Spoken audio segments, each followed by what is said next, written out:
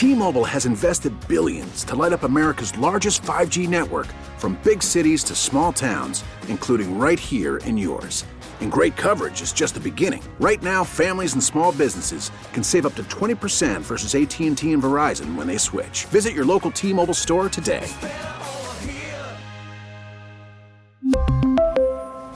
Plan savings with 3 lines of T-Mobile Essentials versus comparable available plans. Plan features and taxes and fees may vary.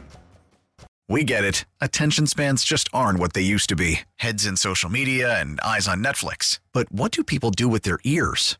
Well, for one, they're listening to audio. Americans spend 4.4 hours with audio every day. Oh, and you want the proof? Well, you just sat through this ad that's now approaching 30 seconds. What could you say to a potential customer in 30 seconds? Let Odyssey put together a media plan tailor-made for your unique marketing needs. Advertise with Odyssey. Visit ads.odyssey.com. You know, I went out there. He says accidental, and that's how he ruled it. It's a judgment call. But I just told him, the man's stride is not to drag his foot just above the ground. When you run, you pick up, put it down, and he dragged it. So, maybe he was just slowing his. I'm not accusing him of kicking on purpose, but they said it was accidental, judgment call. But his foot was low to the ground, or else he couldn't have kicked it that far. So, I think probably the answer, he was just slowing his stride down and made the contact, and the umpire ruled accidental. And if I had to bet, knowing the integrity of Salvatore Perez, I would say the umpire called it correctly. Hit. Tony Russa. Well, you know what? Everything sucked in Kansas City. That was it. They just sucked. Get him out of there. Football score. Go, leave, don't come back. Thank God Salvador Perez won't be a playoff opponent. That's the way it goes. Welcome in, welcome back. Steve Rosenbloom, Mark Rohde with you. Saturday Suckage on Monday, the WB Club right here, a little after 8 on Labor Day. Hope you're enjoying the vacation by listening to us. Hope the start of your palliative day off. We're broadcasting from the Scores Hyundai Studios, presented by your local Hyundai dealers. Talking some White Sox now with a member of the Locked On Sox podcast. Joining us on the Scores Hotline, which is presented by Circa Resort and Casino in Las Vegas, home of the world's largest sports book, is the best sound man in the business, and he's going to sound off on why the Sox suck. He's Chris Tannehill of The Score. Chris, how you doing? The WB Club on a Monday, on a Labor Day at that? You guys have really gone corporate. What? Yeah, we sold out, Chris. Yes, we did. Well, we just thought, yeah, right. We just thought we'd screw with all the WB Club members and they wonder what day it is. Oh, hey, I got 2 more days off now. So your White Sox, now Chris does for those of you who know him as the best sound man in the business on the Parkins and Spiegel show. He also is co-host with Herb Lawrence, a recent guest on Saturday Suckage, with the Locked On Sox podcast. They break it down. Break down, build up. The White Sox sucked in Kansas City. They pitched to Salvador Perez. They made a lot of mistakes, and they got a big lead that allows them to do this. Is this a healthy thing, trying to get healthy and not having a lot of emphasis on the game, a lot of focus? How do you feel about this entering September? Well, let's get back to the Salvi Perez thing. Tony said after the game that that was not part of the plan, giving up 3 home runs over the course of the weekend. I should hope not. But, I think this is just a natural thing that teams go to. Sometimes another team just has your number, and, they win the season series, the Royals do, 10-9. And they knew that the series victory was on the line, and they didn't seem to care all that much. Sometimes you're just going to get beat, and one guy beat you this weekend, and that was Salvi Perez. He goes 5 for 10 with the 3 homers and 8 RBIs. But I think you're just looking at a team right now who knows they're going to clinch, and believe me, I'm baseball superstitious, and I'm not counting the chickens there, but I think they see the finish line in sight, and it's a team that they don't match up particularly well against. I think is most likely like the World Series for the Royals this past weekend, and it's not a fun place to play baseball in late August, early September there. So I just think, but the problem is here, if you're a White Sox fan, what's the one place the Sox typically play worse than in Kansas City? In Oakland. It's Oakland, yay. So you've got that coming up this week here too. So I want to press skip here on the rest of this week. So yeah, they'll be okay though. And Tanny, I was going to say it's not even clear who's pitching in the Oakland series at this point, because it looks like they're going to skip Rodon again. Should we be legit worried about Carlos Rodon? No, I think what you're seeing here with Rodon is they wanted to see him enough to know, okay, he looks like he's okay, and he didn't go too long in his last outing. I think they know that he is more effective. If you look at his numbers when he's on 6 days of rest and longer, he's much more effective. I think they just wanted to make sure that he was okay, and why risk it? Why even get I don't even know if he's going to be on the plane to Oakland, but I think they're going to have Jimmy Lambert start tomorrow. And we'll see. And then you've got Dallas Keuchel, I think, slated to go again in this series. And, it could be a real disaster. But, at the worst case, you're still going to have like a 6.5 game lead when you get back, at worst case scenario. So, I think with Rodon, I think what I saw enough from him in the last start, I'm confident enough that he's going to be okay. Chris Tannehill is our guest. He and Herb Lawrence co-host the Locked On Sox podcast. Tanny also does spectacular sound work on the Parkinson Spiegel show. We have a little gift for him at the end of this. But bringing up Dallas Keuchel, and then I thought I saw where he was scheduled to be followed by Reynaldo Lopez, which against the A's, a playoff contender, a team you should worry about, a lineup that's tough, could tell us something. It could finally be we're tired of Dallas Keuchel. There's not even a threat. And maybe tell us something about the worthiness of Reynaldo Lopez. I know he's been he hasn't given you that kind of consistency every time out, but for a stretch there, by the way, he was under the radar good. I don't know what you're expecting, but do you think are you willing to read a lot into his start in Oakland? I don't know. I think the reality is they just need guys to take the ball every 5 days, and whether or not they go deep in the game, that's an issue they'll resolve later. But I think he's been really good, and if you're looking at a possible postseason roster, I don't see any circumstance in which Reynaldo Lopez is not on it, especially the first round. I don't see any real benefit to having Dallas Keuchel on the roster with only being a 5-game series in round one, but Reynaldo Lopez has earned his way onto that spot. Now you can use him in a lot of different ways, which I like. If you want to bullpen a game, let's say Lynn and Giolito are not particularly healthy going into that round one, which I think they will be, but you can use them in a lot of different ways. You can bullpen it. You can get yourself out of some trouble with a guy like that who pitches with velocity, and he's pitching with a lot of confidence right now. And it's funny, it seems so anecdotal at the time when you watch him pitch. We've seen him pitch here since during the rebuild years, during the lean years, and he showed promise early. And he's just a guy who you heard a lot about the eye surgery he had to correct the vision, but it's a guy who just can pitching with conviction and pitching with confidence, and it goes to show you how much of a difference that can make when you have the stuff and you have the stuff and you can go out there and battle. And he's been doing a great job of late, but he's a guy that you can use a lot of different ways in the postseason, especially a right-handed pitcher against some of those right-handed dominant bats of Houston and Tampa like that. This is a guy that can be very valuable here for you. And I wouldn't read too much into this start per se, but they just need a guy to go out there and take the ball and hope he gets deeper in the game than he did over the weekend. But yeah, I'm a big fan of Reynaldo Lopez lately. You ride the hot hand when you're going into the postseason, so that's certainly what he has right now. It's amazing that everything the White Sox have put out there this year has to some degree worked, and there is an end game to it working, like in the case of Yasmani Grandal. Jake Berger came up for a while. He was good, went back down. We've seen what Gavin Sheets has done. on and on. Billy Hamilton, even Andrew Vaughn. Are you surprised, Tanny, that it seems like everything, at least for a while, has worked for the White Sox, and that's why essentially they are where they are, because they've overcome injuries because of it?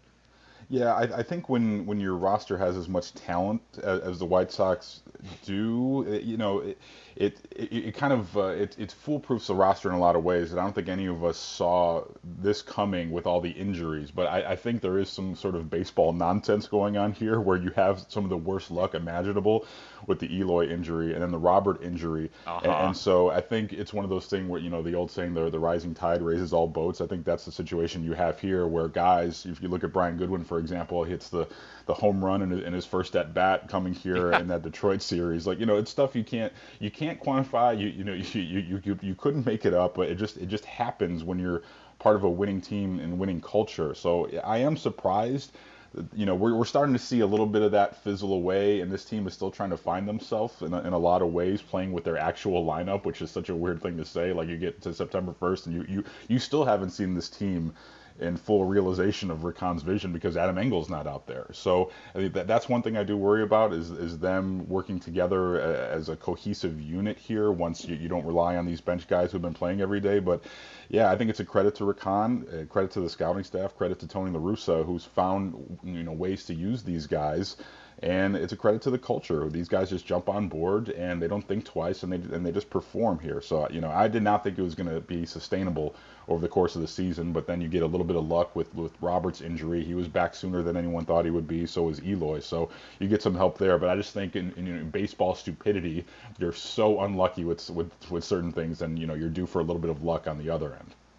We're talking with Chris Tannehill, Locked On Sox podcast, also the magical sound man of the Parkins and Spiegel show right here on The Score. So you mentioned Tony La Russa, credit to him.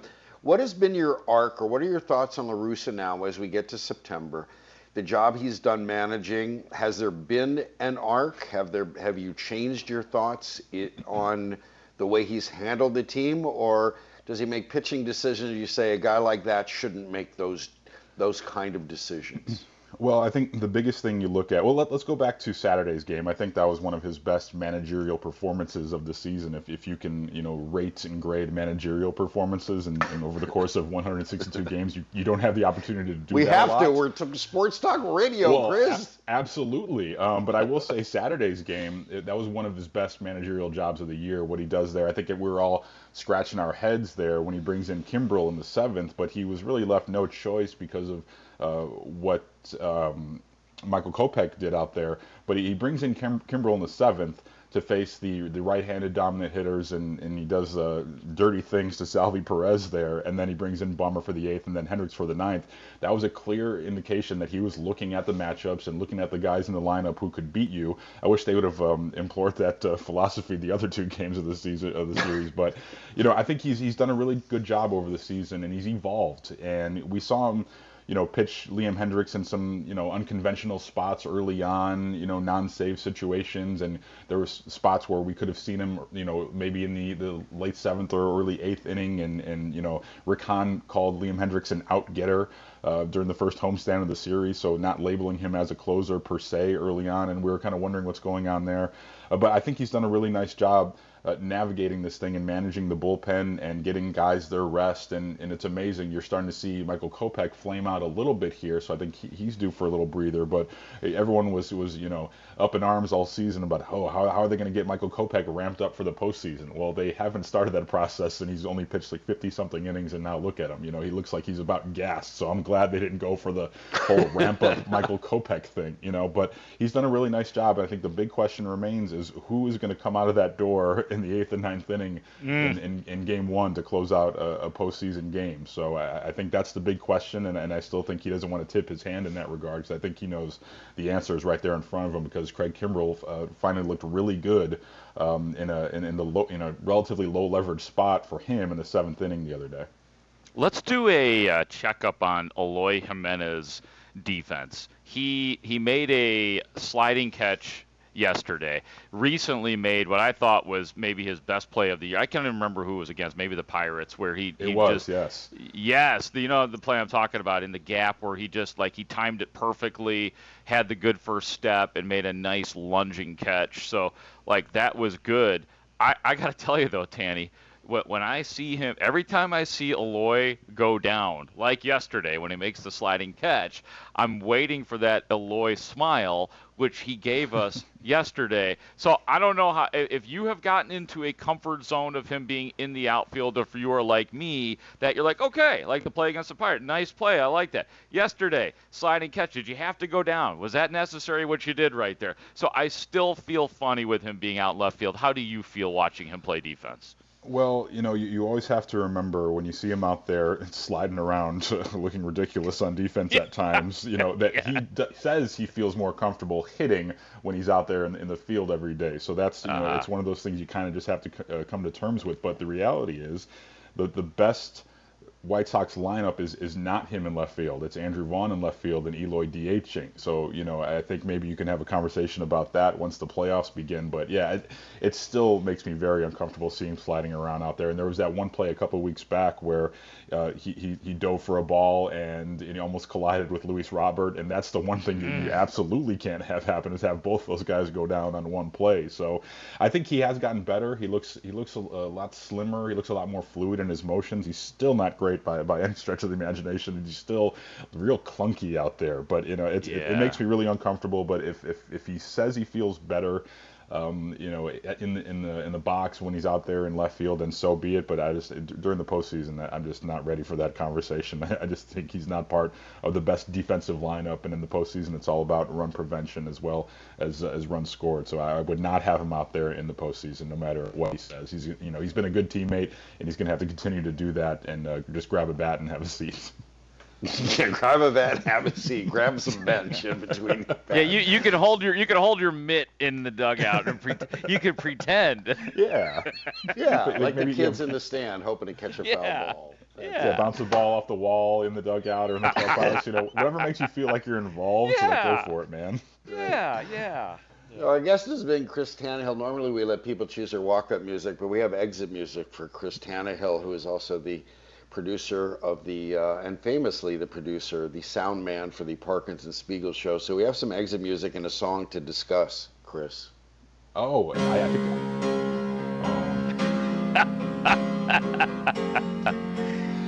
think... Did we just kill Chris Tannehill? Oh, no. This is how I find out.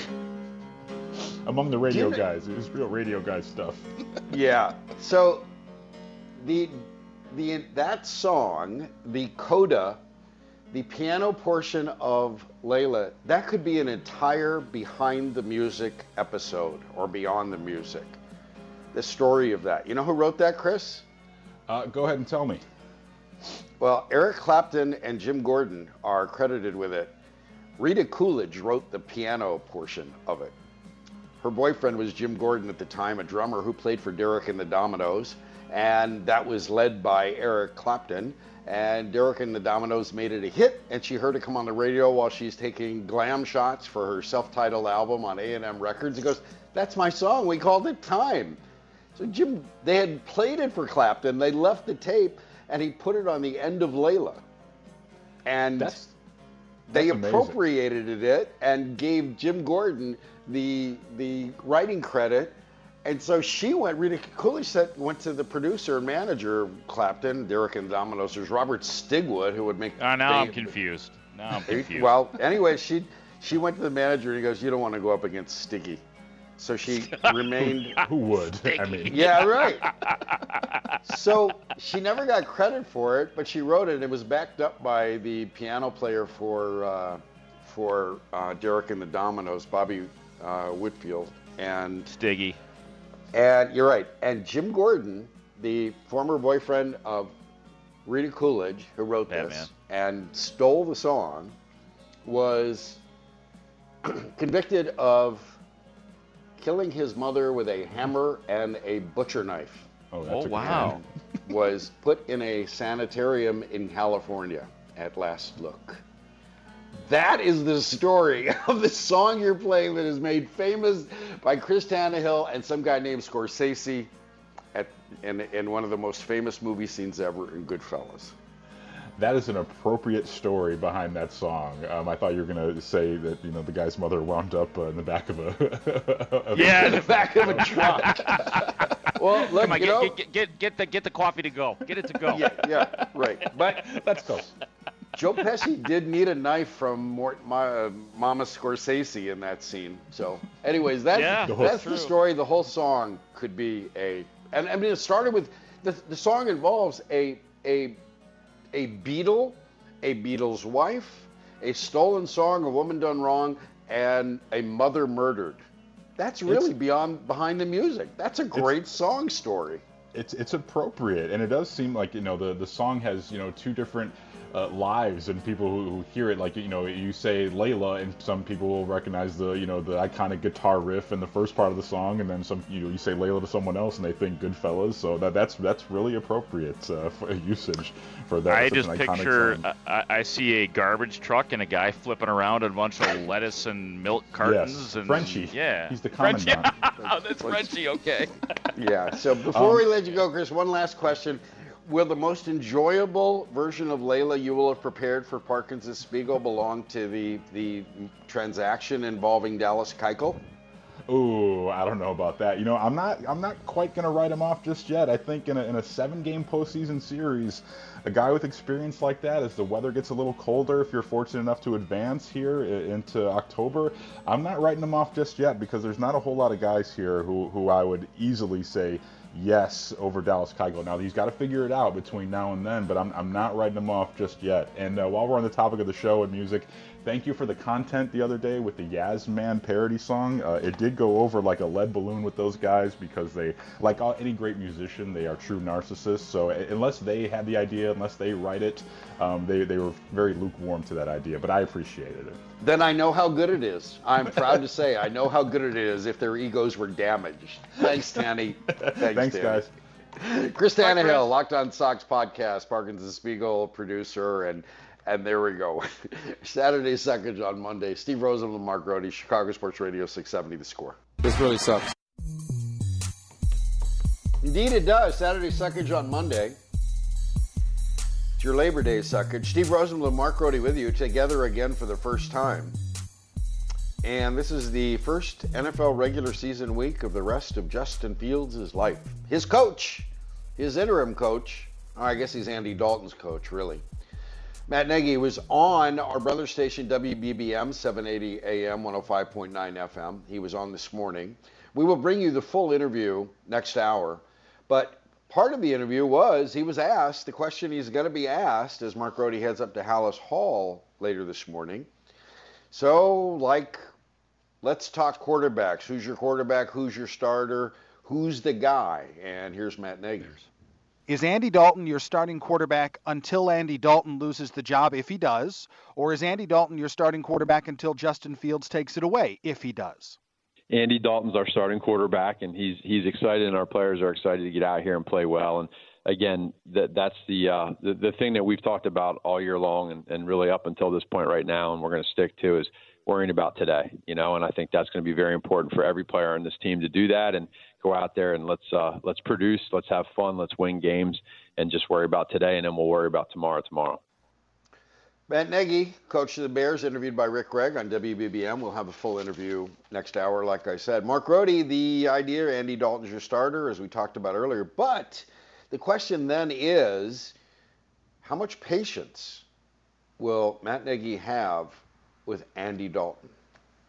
First of all, I like that answer, believe it or not, that he wasn't angry about the question. He didn't do the whole Andy Dalton is our quarterback and that's that. He's our star. It's, hey, Andy Dalton, like that's the right answer. That should be the answer, believe it or not. That should be the answer Bears fans want to hear.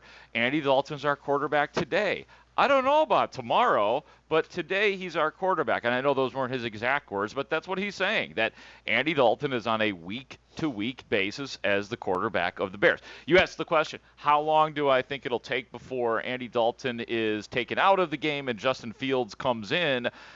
It is totally and completely based on how Andy Dalton plays. We saw this last year when Mitch Trubisky was the starting quarterback and the Bears were winning games, but he was still playing poorly. And even though the Bears were 2-0, heading for 3-0 in Atlanta, he pulled Trubisky out of the game because he couldn't wait to pull Trubisky out of the game. Not just for the sake of pulling Trubisky out, but to get his guy, Nick Foles, into the game. Now, you could make the argument that Andy Dalton is a Matt Nagy guy, but the future of the organization, the assurance for everybody depends heavily on Justin Fields being good. So I think it's possible that Justin Fields is quarterbacking on September 19th when the Bears host Cincinnati. Not Andy Dalton against his own team. You just think it's nope. It's going to be. Is it merit or injury? If Andy Dalton goes out there against the Rams and he's 9 for 19 for 172 yards, a couple of touchdowns and a pick, is that enough for the Bears to say going into week 2? Yeah, Andy Dalton is still our guy when we have a playmaking quarterback sitting on the bench. And I believe these guys at this because the gap closed. I saw it with my own eyes that since the gap closed and they saw the same thing, I do think, and they haven't said this, but I think they have to look at things differently because I think Justin Fields did go above and beyond what they thought he would do in training camp and in the preseason. So I do think that when Matt Nagy says we're just worried about today, I think he means that. And I think that Andy Dalton has to be really good for him to keep his job throughout the season. And I think Bears fans should hope for it. I think that if, he goes out there and, he throws for 350 yards, Bears fans should be happy that they can preserve Justin Fields maybe for another week or two, and they should be happy. But I think that this thing happens sooner than a lot of people thought it might. So your scenario in which Andy Dalton 9 for 19, 2 TDs, maybe a pick, and 172 yards. Right. Did the Bears win or lose that game? Right? Isn't that what? It doesn't isn't that where we are in that? It doesn't matter because of what I said about Trubisky. Trubisky was winning. The Bears were winning with Mitch Trubisky because this is the template. We always talk about the Kansas City template, but how about the Matt Nagy template, the actual head coaching template, which he set forth right there in front of us for all of us last year. He kind of begrudgingly named Mitch Trubisky the starter. It was filled with Mitch knows what he's got to do now. Mitch knows that he's got to go out there and he's got to perform. And guess what? Nagy essentially said the same thing about Andy Dalton. He kept saying Andy knows he's got to play well. Andy knows he's got to get the ball into the end zone. Andy knows. And the interpretation of that for me was Andy knows that if he doesn't play well, that there's a guy who wears jersey number 1 who's going to get into the game. When asked this question before, Nagy's answer said, we're looking at is, are we producing? Our goal as an offense to get first downs, touchdowns, and then win ultimately. You want to win and then make good decisions. We'll have to see as we go out there. So the key part of that quote for me, the scary part was there are going to be in-game adjustments because you always get into week 1 and you see unscouted looks or you see something that's a surprise. So as a staff, we're going to have to make sure that we're all over that and the players have got to adjust and play. Nagy, in my world, has never shown the ability to coach the game in front of him. He coaches the game that has been doped out. Do you see that? Is there any sign that he might be more flexible? Or are we just taking it on faith that he's going to be able to coach the game that's there and put the right quarterback in for the game that is going on right in front of him? I think I'm hesitating right now because there hasn't been a lot of examples of it. Yeah. But I think after watching, I actually think that usurping the play calling did him some good last year. That I think he hated doing it because we know how much he loves to call plays, but he did it. And he did see when Bill Lazor was calling plays there was a successful running game. Matt Nagy saw that if you stick with it, it can exist. So I think that I'm hoping that maybe he did learn from that, and he has said he did. And so I do think that his evolution of a coach should come in play this year, that he did see that, and he now knows that, I know it feels better to make the screen pass for a 4-yard gain as opposed to barreling it up the middle and maybe losing a yard, then on the next play get the yard back and add another one. I understood what Matt Nagy wanted to do when he came in here in 2018, and I think everybody was on board with it. Unfortunately, he just has not consistently had the personnel to do it, and I guess this is my really long-winded way, Steve, of saying I'd like to think that he has figured it out this year, especially with what's going on with the offensive line, that you simply cannot, and you're gonna be in a rowdy atmosphere where they're gonna be really loud on defense and they're gonna be in your face. The Rams fans will be. So it's really gonna be important now more than ever that the Bears have the ability to get productive yards out of number 32, David Montgomery. We will discuss that and more with Chris Emma of The Score at the top of the hour at 9 o'clock. We'll discuss more Bears and more Matt Nagy and what's on the line for him. But before we take a break, we will come back with, in case you missed it, Notre Dame coach had something awful to say. He just spit up all over himself. And a baseball player, and then it morphed into the typical meme, and a baseball player's wife has something to say about that too. So here we are at the nexus of social media all over the place. So we'll discuss that after this. Steve Rosenbloom, Mark Grody, Saturday Suckage on Monday, Chicago Sports Radio, 670 The Score. Welcome in, welcome back. Saturday Suckage on Monday. Steve Rosenbloom, Mark Grody. Together again for the first time. Has been a while, Mark. Has been a while.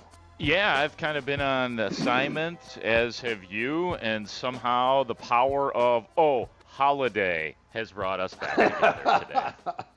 Not Matt Holiday, just the Labor Day holiday. Yeah, various holidays. So last night, on Sunday, the Catholic University won a game in overtime, the best-known Catholic football team.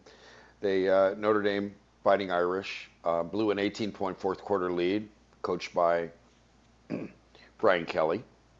And they needed a missed kick in overtime by a Notre Dame-ly named Ryan Fitzgerald. And they got their own kicker to make a field goal, and they won, 41-38. So after the game, Brian Kelly, Notre Dame coach, was asked what he thought of the comeback in the game and the whole situation in Tallahassee. I'm in favor of execution. Maybe our entire team needs to be executed after tonight. Okay. No, I mean, even if that's delivered in a comic way, it's still not funny. Right, because he doesn't understand straight man punchline. He tried to do everybody's job there and wanted to channel his inner John McKay. So there's your Notre Dame coach, the coach of the sanctimonious frauds from South Bend. Notre Dame coach trying to channel a USC coach, former USC coach, John McKay, who made it famous, and he was asked when he was coaching the woeful, winless Tampa Bay Buccaneers after another loss, what did you think of your team's execution? He said, I'm in favor of it, or I'm for it, one of those answers. So Brian Kelly tried to do that. So you heard Brian Kelly try to do both jokes and the whole execution. And it quickly drew Twitter's attention. And this showed up, something like this, it showed up in many forms because then he was in the post game and he had to apologize and trying to straighten things out. And so on Twitter, it showed up as a version of what you remember as a famous tape, this Tom Brenneman. Castellanos to lead things off. Jim Day's going to be taking us the rest of the way through this game as Holland takes over on the mound. I made a comment earlier tonight that I guess went out over the air that I am deeply ashamed of. If I have hurt anyone out there, I can't tell you how much I say from the bottom of my heart. I'm so very, very sorry. I pride myself and think of myself as a man of faith. As there's a drive in a deep left field by Castellanos, it will be a home run. And so that'll make it a 4-0 ball game. I don't know if I'm going to be putting on this headset again. So that was Tom Brenneman after using a homophobic slur, and he indeed did not put the headphone on. And that became a regular meme. Of course, it showed up yesterday on Twitter. Brian Kelly's apology was, I'm sorry I used the term execution, as there's a deep drive to left field by Castellanos, and that'll be a home run, so that'll make it a 4-0 ball game. So that showed up, which you kind of expected. Yes. That's right. Brenneman. In case you missed this, the same weekend, Jess Castellanos, Nick's wife, sent out this tweet. PSA to all Nick Castellanos joke tweets. Something bleep happens every day in the world. Find a new joke. And then it happens with Brian Kelly. Oh, that's so great. She's tired of the jokes about her husband. Find a new joke. You know what would help? I could help Jess. Here's what would help. Come back to your safe landing spot at Wrigley Field in Chicago. Have your husband opting out. Get him back to Wrigley Field and sign this man that you should have signed and never have let get away in the first place, Nick Castellanos.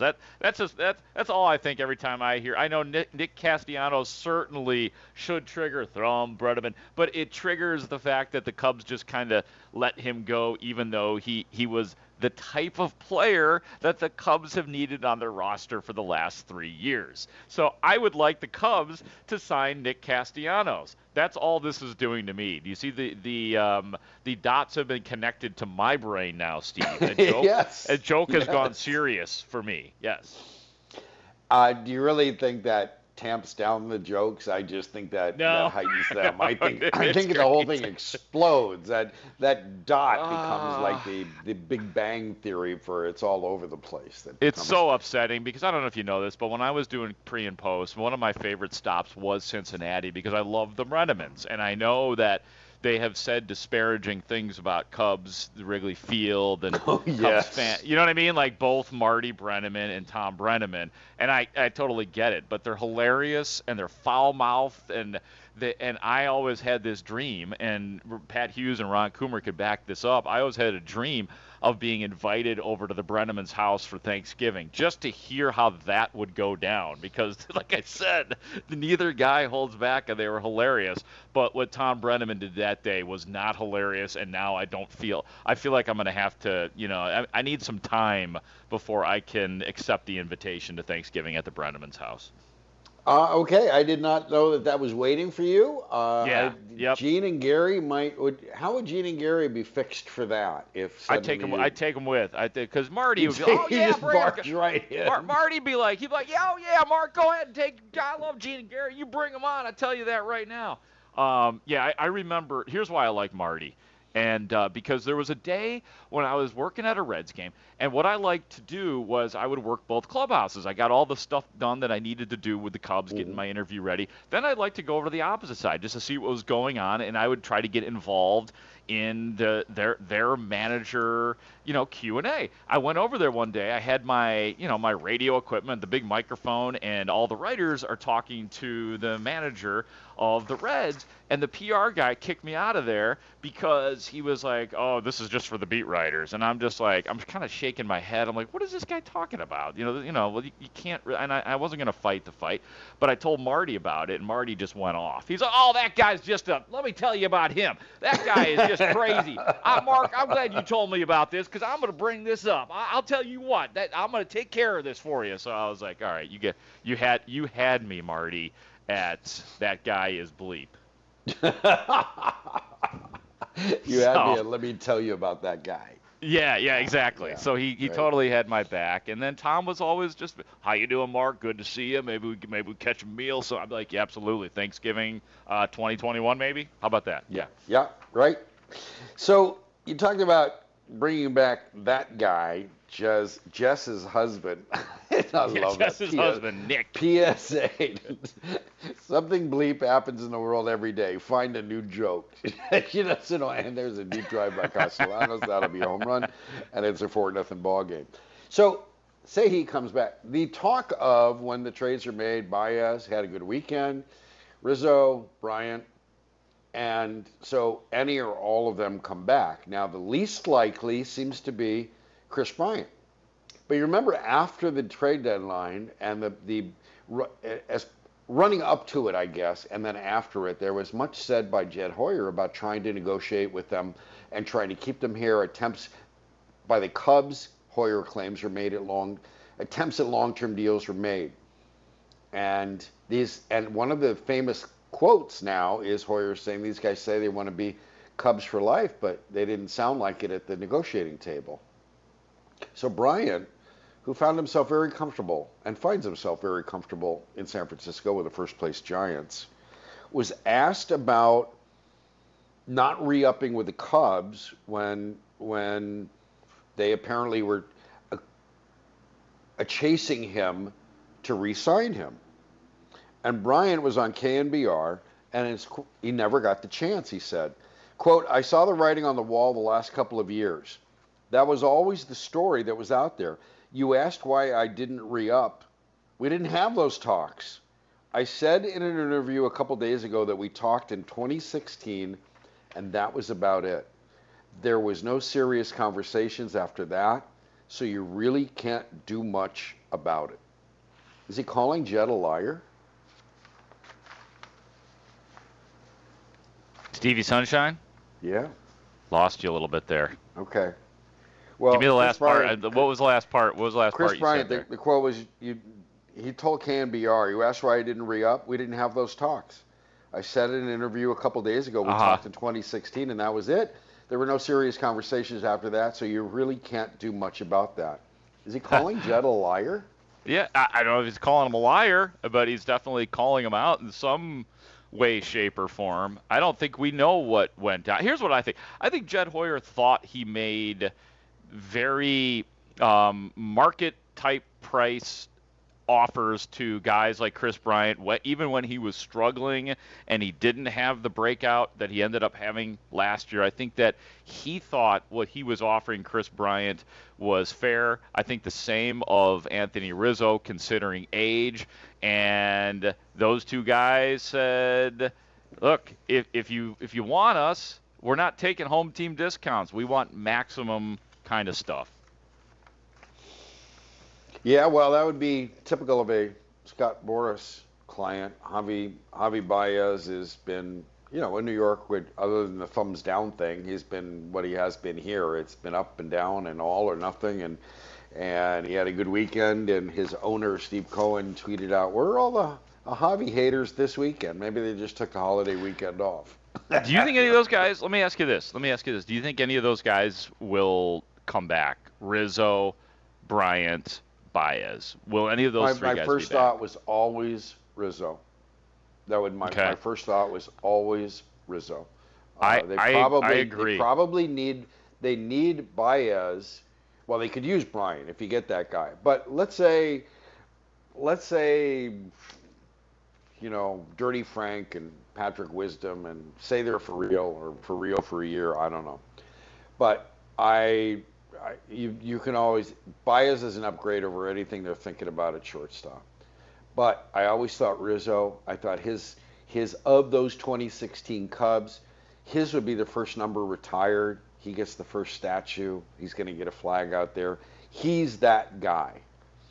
So I thought he'd be the first guy that they would have a chance to re-sign. Whether he wants to, I don't know how both sides are feeling at this point. I don't know what kind of money they want to spend. Nobody knows, really. They supposedly have money. I don't know, they should have biblical amounts of money. But I think Rizzo was always the guy whose jersey was going to be retired. I thought he would have been the most likely to come back. Do you? I do think now, because I've been saying most of the time that I don't think any of those guys would come back, and I think it would be on both ends that it's time to make the clean break. However, the Cubs simply cannot go through as great as you just mentioned, the Frank the Tank and Patrick Wisdom and all the magical Cubs have been.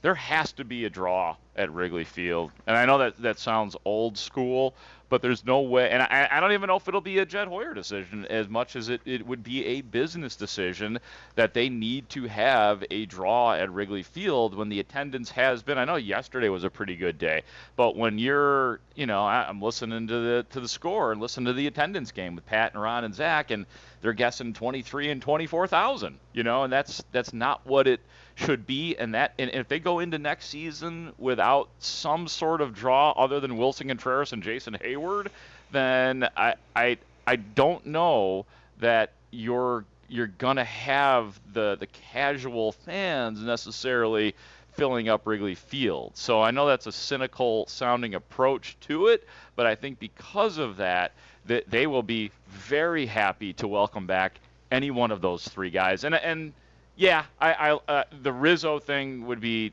I think KB is out of the question. Probably it just feels that way. But I think Baez and Rizzo are in play. Well, we will see. We will see what we shall see on that. We'll take a break. When we come back, we will talk some Bears. First day of the regular season, and we will talk to Chris Emma of The Score about the regular season. What's coming up? Matt Nagy was naming quarterbacks today, or singular, I guess, and he had his reasons. We'll talk about that with Chris Emma. Saturday Suckers on Monday. Steve Rosenbloom, Mark Grody, Chicago Sports Radio, 670 The Score.